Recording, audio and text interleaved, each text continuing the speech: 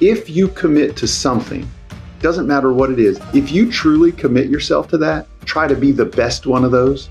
Your competition is not your competition because they don't behave like you, they don't dress like you, they don't walk as fast as you, they're not as professional as you. When you commit yourself greatly to something, it becomes your passion because you start to have a confidence that says, holy crap, I'm better at this than anyone I know.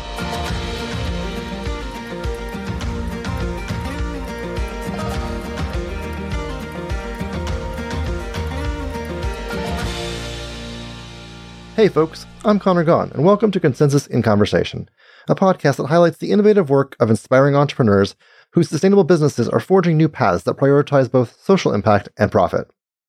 Today, I'm joined by Damon Barron, the founder of Carolina Urban Lumber, a timber company that diverts wood waste from landfills in order to create high-quality furniture. As trees, and naturally the wood that constitutes them, absorb large amounts of carbon as they grow, wasted timber releases a surprising 10.9 gigatons of greenhouse gas emissions collectively if it decays in landfills, separated from important decompositional aids like termites or other insects. Carolina Urban Lumber prevents this environmental hazard by reusing this timber before it degrades. The result? They build stunning tables and other natural wood products while they fulfill their mission of protecting the health of our planet. It's pretty stuff and pretty cool to talk about. Let's get started.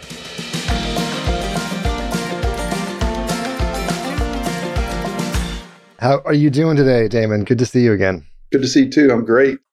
I want to start at the beginning. Tell us a little bit about yourself and where you're from. I am from a city called Arlington, Texas, which is where the Rangers play, and now the Cowboys. But when I grew up there, it wasn't that glamorous. It was just between two big cities, Dallas and Fort Worth. And I grew up pretty normal suburb lifestyle. Any idea what you wanted to be when you grew up back then? Only in hindsight, my 9-fingered shop teacher was inspirational to me. I wasn't exactly what my dad would call a great student. I never had a lack of capacity to learn or understand things. I just didn't want to do what anybody told me. And so shop class was that place where you couldn't misbehave because there were sharp things. Right. So I think that was the place that I actually listened and admired somebody's craft. Leaving high school, did you have a sense for the path you wanted to take? Was it the traditional keep going to school path, or was that something different? It was definitely different. You know, without going into too much of my childhood, my dad was a prolific reader. He always said that the Navy paid him to read because he read every book on every ship and every submarine and every base. He just read. And so his education was from reading and living around the world. My education was an experience that I didn't like. And the last thing I thought I wanted to do was go do more of it. So I was a rebellious young kid and got into a lot of trouble and tortured my parents because of it and all that stuff. But I had a foundation from this man and this woman that had good work ethic. I mean, I had a great childhood and upbringing. Just academics weren't for me. And I never finished high school, actually. It was something that I was very embarrassed about for most of my adult life. I didn't share that with a lot of people. I actually tell my kids that now. My kids know that I didn't finish high school. Not because I couldn't. I just wanted to do something different. Carried that baggage with me for a long time. And when I did get a job as an adult in the wood industry at the age of latter part of 19, I realized what I have a proclivity to do is outwork everyone because my insecurity from my non-educated self. So I did that for a good 15 years. I outworked everyone around me, and on purpose. I just wanted to know more than everybody. I didn't want anyone to know I was not educated. Oftentimes I would meet new people in the industry and then ask me where I went to undergrad. And so that I learned through that process that what did my education really mean? Education's fine. You know, you can't be a lawyer without a law degree and you can't be a doctor without a PhD. But in my world, I didn't see where it was going to benefit me. So how did you get that first break into the industry? What was the path towards the first job? I would say I was visiting my parents in North Carolina, getting away from my early life experience. I lived on my own. And while there, which I thought was a 2-week hiatus, I said, well, geez, this weather's nice. And boy, these green trees are beautiful. I'd never immersed myself in a place for 2 weeks that had trees like this. And I said, well, geez, can I stay longer? I didn't have huge commitments where I was in my floundering lifestyle back home. And my parents, of course, said, stay as long as you want. I went and got a job wherever I needed to at that moment. And on the way to my boring job, just to earn some wage, I kept passing this big wood distribution facility, beautiful stacks of lumber, very organized, and the facade of the building was wood. And I think I was off early one day. My job was a produce delivery job. And so I'd go in at 4 a.m. and get off like at noon. And so I stopped in one day. I literally walked in the front door and this gentleman was walking down the stairs and he just said, can I help you? He didn't recognize me. I said, this was back before everybody put on their resume, I'm a fast learner. I got good work ethic. Like I really was a fast learner and I was already street smart and living on my own. And I said, I can do about anything if you just show me once. And he gave me a job. And I swept the floor in the warehouse. And then the manager told me, hey, you want to learn how to help customers with lumber? You want to help customers with this and help customers with that? And a year in, I was managing the warehouse. And 2 years in, they asked me if I wanted to work sales counter because I knew the product so well. 3 years in, they asked me if I wanted my own territory because I talked to customers and I associated things well. I communicate well. And that was my superpower. And I just didn't know that. I was still an uneducated high school dropout who didn't know anything. And I didn't realize my work ethic, the pace in which I walk, the way in which I looked at people and communicated was my success recipe. Obviously, it took me 15 years of continuing that career and climbing that ladder to then have this aha that, wait a minute, I can do this for myself. I don't need someone else to do this for me. I possess these things. And that was, 20 years. I had this kind of position with three different companies in 20 years is what I did. When you think back, what were the big things that you walked away from learning from other people that stuck out? Well, I mean, I think that being just minimally observant and, using a little deductive reasoning, you can look around the room and understand meritocracy. The guy that saunters into work every day 3 minutes late is not the guy the boss always wants to ask to do a new task and to take on this new project. The early bird gets the worm. I don't know anyone who excels and gets gratification from their work that doesn't work more than all their friends. There was this thing I was pondering, I listen to podcasts, I listen to entrepreneurs and people who define success in many ways. The one thing that I repeatedly hear in the past decade was this: follow your passion, make your passion your career. And I don't want to do a blanket statement for everybody out in the world, but what I noticed was most of the time people who say that are wealthy because they've busted their butt for a long time and made good, sound decisions financially and can afford to say that. I don't know anybody who is 29 and has followed their passion and is still in the middle of the struggle of it who wants to give that advice. When you're in the middle of it, you go, you better get ready. It's hard. You're not going to like it some days. That's when you're in the middle of it. It's only when you're comfortable you can go follow your passion. I, however, flip that around and say, wait a second. If you commit to something, if you're a bricklayer, if you're a plumber, it doesn't matter what it is. If you truly commit yourself to that, and what I mean by that is try to be the best one of those.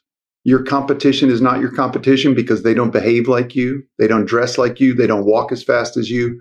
They're not as professional as you, whatever the case may be. What happens is when you commit yourself greatly to something, it becomes your passion because you start to have a confidence that says, holy crap, I'm better at this than anyone I know. It's not like this work identity is my identity. It is almost like I loved woodshop in hindsight. I loved my teacher. It was inspiring. I didn't like all the rest of the teachers, but was it the impetus that made me where I am today? I don't think so. There was a vacuum in my life. Someone filled it with this opportunity to learn. I took it extremely seriously, and I wanted to know more than anyone. And because of that, I became an expert. And because I was an expert, I was passionate about it because I fixed people's problems. In my career, I was a supplier that everybody wanted to do business with. I was fair and benevolent and hard and hungry for money. I ate what I killed. I worked on commission. I made good money, all those things. But I had an ethical, moral life, and I was passionate about it. And I'm still passionate about it. If you would have told me 10 years ago, I'm passionate about trees and therefore I'm going to start a business. Okay, great. I guess we could make that correlation. But now my biggest passion is my employees. How do I conduct myself in a way where these people that are around me can retire comfortably? How do I do that? And that's how I do my backwards math now. Okay, if we can't have comfortable lives at the end of this thing, then why the heck are we doing it? I think being passionate in the sense to do what you're passionate about will turn into selfishness if you don't think about more than that. So you have decades experience, you rise through the industry, everyone knows you, everyone knows you're the best, that you've excelled. Was there a moment when you thought to yourself, okay, I should go do this on my own? How did Carolina Urban Lumber come to be? I was on a sales call with a colleague, and I met a gentleman in a wood shop who was building a casket for himself from a tree that he planted. Guy was in his 70s, late 70s. And actually, because I had a specialty background in finishing, wood finishing. So I offered to him the day I met this gentleman to come back to his town and finish his casket with the most exquisite casket finish that you could imagine. He called me on it later. He says, hey, you told me this thing one day. He thought I was just some young whippersnapper just talking. And I had just torn my ACL. And I said, I can't do it right now. I said, give me 3 weeks. I'll come down and do it. And I did it. I went down and did it. And so my point to that is I met a man building a casket from a tree that he planted, and the whole circular nature of that. I'm in the wood business, brokering and selling things that once grew. And that day on my car ride home, the question I asked myself mentally, I was just, what have I planted? So I've worked hard. I've done this career thing. I learned a lot of stuff. I certainly met a lot of people, and peripherally, just my experience, I've seen every way to manufacture wood products that you can possibly imagine. And I've got a nearly photographic memory. Like I remember where I was when I saw a particular jig being made to make a certain product. So I go, wow, I've got this steel trap of a memory. I've got all this experience. And how do I put it to work? What have I planted? And the concept was born to find waste trees in a city. We knew they were going to waste. We knew they weren't going to get upcycled or used very greatly, maybe chipped up for boiler fuel or mulch at best. So yeah, the start of it was meeting a guy who didn't want his wife to spend a lot of money on a casket when he passed. When I went back to finish his casket, the local newspaper was there. They took pictures of me finishing because he had told the story. It's a sweet story. He wrote me a card, and yeah, I have it framed because it was important to me. It was a spark that I didn't realize, was going to happen that day in my life. And mind you, I had a pregnant wife with my first child planned. We both had careers. We were like, okay, we're going to have a baby. And, I got home and I just couldn't sleep. And a couple days later, after I looked at videos and YouTubing and reading articles about what happened to urban trees, it had dawned on me. I just told my wife, I said, I've got this idea for a business. And she was supportive of me saying that. Her dad was a business owner. She likes entrepreneurship. She had a little small business, but I didn't realize the stress that she carried with her with me saying that while she was pregnant. And I was going to be the breadwinner of the family, and while she was, being a mom early on. So she never told me till years later how stressed she was. And bless her heart for being so supportive. Yeah. How'd you get from that to stability? Yeah, no, I'm kind of impulsive like that generally. So I had a job. I didn't tell my employer that I had a brainstorm idea to go start my own business. So I kept investigating. I know the new term is side hustle. I didn't really do that. I was just working 2 jobs, reading at night and writing a business plan and trying to figure out the money part. And then I started buying some equipment and working on the weekends. And eventually, I think my employer noticed my my fall off of my performance because I was distracted. And we just came to a mutual Yeah. understanding at that point that I was going to make that break at that point. And it was premature. It was awful, not productive financially for me and my family at all. I didn't have any investors. I didn't go to the bank. There was a book that I read later, and it dawned on me that that's the practice I was practicing, but it was a book called Pivot or Perseverance. So I had perseverance. I said, I know I can make this work. And I did fail at a startup also. I had an idea, thought it would work. It didn't. Yeah. So I was strong about my idea. I was early in the national movement of urban logging and urban forestry with provenance. Not to say people hadn't done it. People have done it. I wasn't new to the game. I just was really adamant about tracking the tree. I was really adamant about not paying people for trees because someone who may rather have the money and cut down a healthy tree was not the game that I wanted to play. Sure. So I never paid for trees, which limited my supply. However, the perseverance, knowing that I had to get through the hurdle of when you cut, let's say, logs into something other than logs, you have this time period of the moisture or wetness coming out of the wood before it's valuable or highest value. I will say, early on, I did a cash flow spreadsheet. One of my banker friends did my thing for me, made pivot tables and all that stuff. There's this stuff called green wood, which is right off the tree. You cut it, it's green. It's not valuable in the furniture industry. The pallet manufacturers buy it because they make pallets from it. Sure. And then after the pallets are made, then they dry it and it shrinks all the nails together and it's a great production. However, I went around to all the pallet companies and I asked for orders. So, okay, finally got an order, went back to the mill, and I think I worked on the order for about 92 minutes and said, this isn't going to work. This math was theoretical on paper. This is never going to get me to support 2 kids. So I called the customer back and I said, I appreciate your order. I was wrong. I cannot be your supplier. And then I persevered down the high quality road, dry the wood. It takes a long time. I persevered, and also I had a 20-year background in communication of sales. I knew how to go and convey a message and convey a product and ask for an order. And so it works the same with dating. I learned early on I was always better than my friends at dating, and they always wondered why I was always had a girlfriend or a new date. And I said, because I ask a lot of them. So, if you ask 100 girls out, chances are you're going to get a date.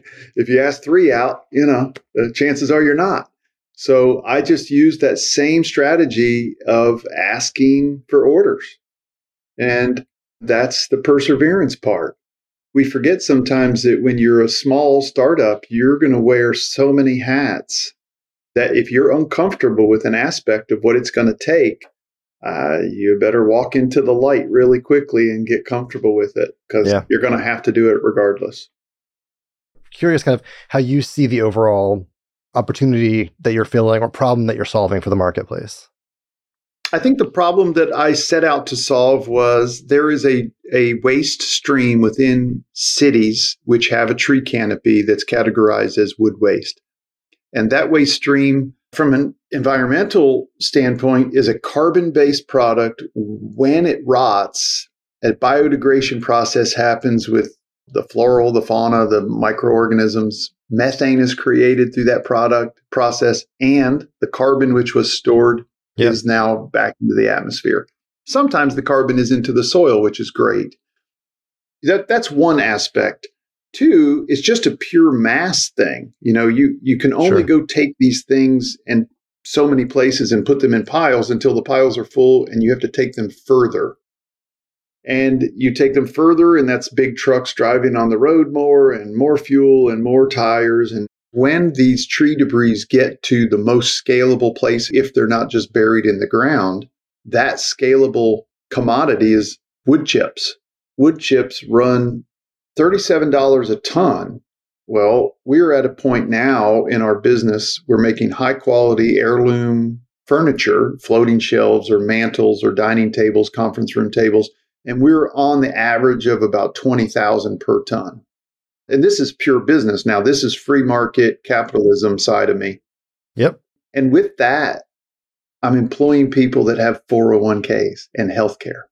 The goal is if you can do that and have employees that you can keep investing in from a training perspective plus a compensation perspective, then they just grow. And I think that's what makes my company as healthy as it is. You talk about the early days in the slog. I'm wondering if there was a point at which everyone else started to see this and you started to feel less pressure and more like, yeah, this is working. This is going to work. We got this. Well, I think the year that I paid a lot of taxes to the IRS was probably that moment that I was like, what just happened? Yeah. So I then you go, well, I guess that's a good thing. I guess the company must be working. Yeah, it must be working. But I would say, yes, there was that moment that I go, this is working. And then at the same time, I'm not usually ever content with working. I know the way capitalism and free market works is somebody else always wants what you have. Someone else in their garage is starting a business because that you've inspired them or they were inspired by somebody else and they want to go do that thing, whatever it is, and more power to them. So our job here, my job in this seat, is to constantly find ways to make sure we can stay on a path that can sustain us. And so I'm always nervous. I've tried to adopt the mindset of, it needs to be my mindset, my thought pattern of abundance and all that. Okay, great. I get it. However, I think I did relax during COVID because COVID just made us crazy busy because everybody was at home and everybody was like, oh, let me fix my house up and get some new furniture and spend some government money and blah, blah, blah. So we were super busy. And then during COVID, my wife's European. She wanted to take my kids over for a whole year and let them go to school there. And I spent 3 months in Europe running my business from my email and doing Zoom calls. And boy, I don't feel like we skipped a beat. And at the same time, I felt really insecure. I was like, I got to get back. And the entrepreneur's dilemma is you want to get to a point where the business doesn't need you. At the same time, you have to make that decision. If that's the role you're going to take, you have to have everyone in place that's going to do all those things. Otherwise, you still have a role at the company as a technician, as a manager, as something, as well as the owner. I'm still a technician at my company. I still hold a high level of my background of wood finishing, and it applies to our final product. Because although I have a great team of craftsmen and they like learning, it would take 10 years for me to replace me teaching one of them. And so I think that my best bet would be that when someone would walk across our threshold that had a skill set that would replace me as that technician, I'll hire that person if they want to join our team.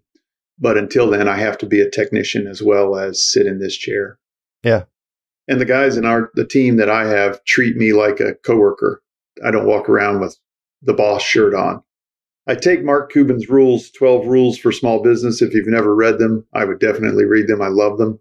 And he says, keep it flat. No private offices, no closed doors. And it's a 10-person company and it's flat. Yeah. And everybody's allowed to question the actions of anyone else. Why are you doing that? What's the outcome going to be? I'm happy that that's what we've built here. You talk about a real market and capitalist explanation for how and why things work, but also what you're doing really is great for the environment relative to the alternatives. And you're building a very sustainable product and business because of it. How much are you thinking about the impact you're making outside of, the P&L, but on the world? We think about it a lot. It's a topic in our weekly meetings. It's on our core values. It's part of the fabric of what we are. We are not going to do it another way. We're going to stand behind this model. We live in a city with a majestic tree canopy, and we don't want any of them to fall, but we want to be the standard. If we have 10 people copy us, then we're successful. We want to have competition, but we want to have competition that goes to the lengths that we do to use an upcycled product, not motivate a tree to come down with money, put some provenance on it by tracking it. That takes all extra work. But when you do that, if you can copycat that, then what you've done is changed an industry. Yeah. We say, where did your table grow? Where did it come from? How far did it travel? We don't want to mudsling on the way it's been done. But the way it's been done is just the way it's been done through inertia and business and globalization and all sorts of things that we can't demonize. It's gotten us here. Now, can we build a better version of it? Sure. Put your money where your mouth is and let's go do it. People come into this building and they walk through our inventory and they look at the tree. We have a chart on the wall of all the tree IDs, which you can track. And the slabs or the inventory has that number on it. And they can reference over and go, oh, here, I don't know in your city, but in our town, people are proud of the neighborhood they live in. Sure. Oh, I live in Chantilly and I live in Plaza and I live in, Montford. And they want a piece of wood from a tree from Montford. Yeah. And I think like 10 years ago, that was unheard of. So it fills me with an enormous amount of pride to know that this crazy conjured idea that I had has turned into that. Oh, it's fantastic, and I never want to not do it. Where do you see this going? Do you think this is a trend that will spread nationwide, that we'll see more and more craftsmen in cities around the country who are working with stuff that's coming down in the city? Is this something that you think is on the way up? Absolutely. I don't think the pressure to use waste products or to lessen waste products will ever be less. The pressure will always be greater. Part of that is through narrative. Part of that is through policy. Part of that is through a renaissance and a desire by the consumer. I liken it to these shops that people are buying bulk, environmentally friendly shampoo. I get my shampoo from this woman that, I keep using the same containers. And I can't even fathom throwing away plastic heavy containers anymore. It's not a burden on me. It actually makes me feel better when I go down and go to sleep at night. And so I think that what we do is just like that. When you walk in your house and you see the piece of furniture, then you know that story behind it. You go, this feels good. I know it does in my house. Like I have a big wood island top. I can't stand not to look at it. I love looking at it. I knew where it grew. And everybody that walks in my house touches it. So I don't think it's going away. And I hope that people continue to pick up the torch and run with it and run faster. Yeah. I think there's a huge growing consumer appreciation and awareness. And I think it probably starts with highly crafted products. It's much easier, I think, for a lot of consumers to understand that. I am curious what the pathway will be for that idea to trickle down to everything like shampoos, trying to figure out how those dots are connected, I think it probably goes back to defining success. I think that it takes someone who cares enough about saying, I'm going to take a risk and go and try this thing, and then persevering and making it happen. It's funny, I toe the line there between caring about gluttony and environmental things that just cause awful, the byproduct is awful for the environment and all this stuff, which is concerning to me. And then at the same time, I don't think Governor Newsom needs to tell everybody how to fix all the environmental problems by conducting business a certain way. I think when the market shifts and people are willing to do something, people have to pounce on it. I mean, you can look all around and see progress if you want to find it and go, wow, geez, someone made that little widget and it made everything better and less trash. Be inspired to just do stuff. You don't have to be passionate about whales and go be a marine biologist and all that. You could be passionate about Starbucks cups. I hate wasting Starbucks cups. I say that because I had an idea and it was a pitch to Starbucks, but it all revolved around wood waste and what I understood about stored solar energy. So there's a lot of ways to use wood waste for energy if it's not shipped far, if it's dealt with the proper way. So it's an interesting dynamic. It's not going to replace coal power plants or anything, but it's still interesting concept. No, but each innovation, small and large, adds up, right? That's right. Early on, I had a conversation with rancher Lou Mormon in Texas, and he has this, what he calls the Prius problem, which is, You don't just need to build something just for the purposes of selling it. You need to build something people want. And like, there's a reason that Teslas sell and sell out, and that Priuses, people bought them because they felt good about them. But, it was a rolling toaster. And then, as technology improved and the design improved, now all of a sudden people think these cars are awesome. So building the thing people want, I think, is also critical.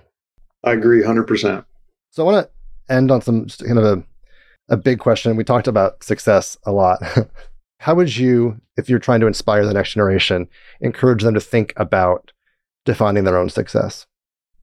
I really think that I find myself successful when I get through my day productively and I feel good about what I've done. And it's a constant self-awareness game and reflection game. You just have to reflect on the way what your actions are doing, how it makes you feel. And are you fulfilling all your potential? I'm 47, I'm almost 48 years old, and I feel like I'm 15 and I'm mad that I'm 48 sometimes. I have a chart on my wall, it's dots. And if anybody's never seen this, it's called My Life Calendar. And every week I scratch off another dot. The black ones are weeks that I already lived, and the white ones are dots that I haven't lived if I live to be 90. And I'm more than halfway on mine. So if someone would have given that to me when I was 20, I don't know if it would have motivated me any differently. But I think people need to take something real seriously. Go through your day like it's your last day. I don't believe in following your passion necessarily, but walk with a pace. Take yourself seriously. Own your tone. All those things will create a success to me you will love yourself for, and you can apply that in business, in your relationships, in your personal finances. But it's more a self-reflection thing and a self-accountability thing. And above all, if you don't know something, if you're not good at something, you better learn it or avoid doing it because you're not going to be good at it if you don't. So I hope that my message is conveyed that you have to be your worst critic and hold yourself accountable. That's the one thing my dad taught me. I was the only one in this world responsible for my life. And after that, it's easy. I mean, nothing's easy. That's nothing. Everything is a struggle all the time. And actually, it makes me feel more alive than I can possibly convey. I feel so alive, and that makes me feel successful.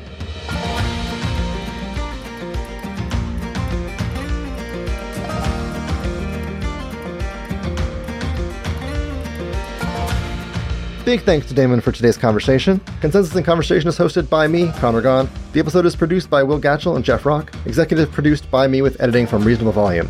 Special thanks to Consensus Creative Director Kate Tucker, Greg Harrigal, and strategist Patrick Gallagher. Don't forget to like and subscribe on your favorite podcast platform. And we'll see you next week.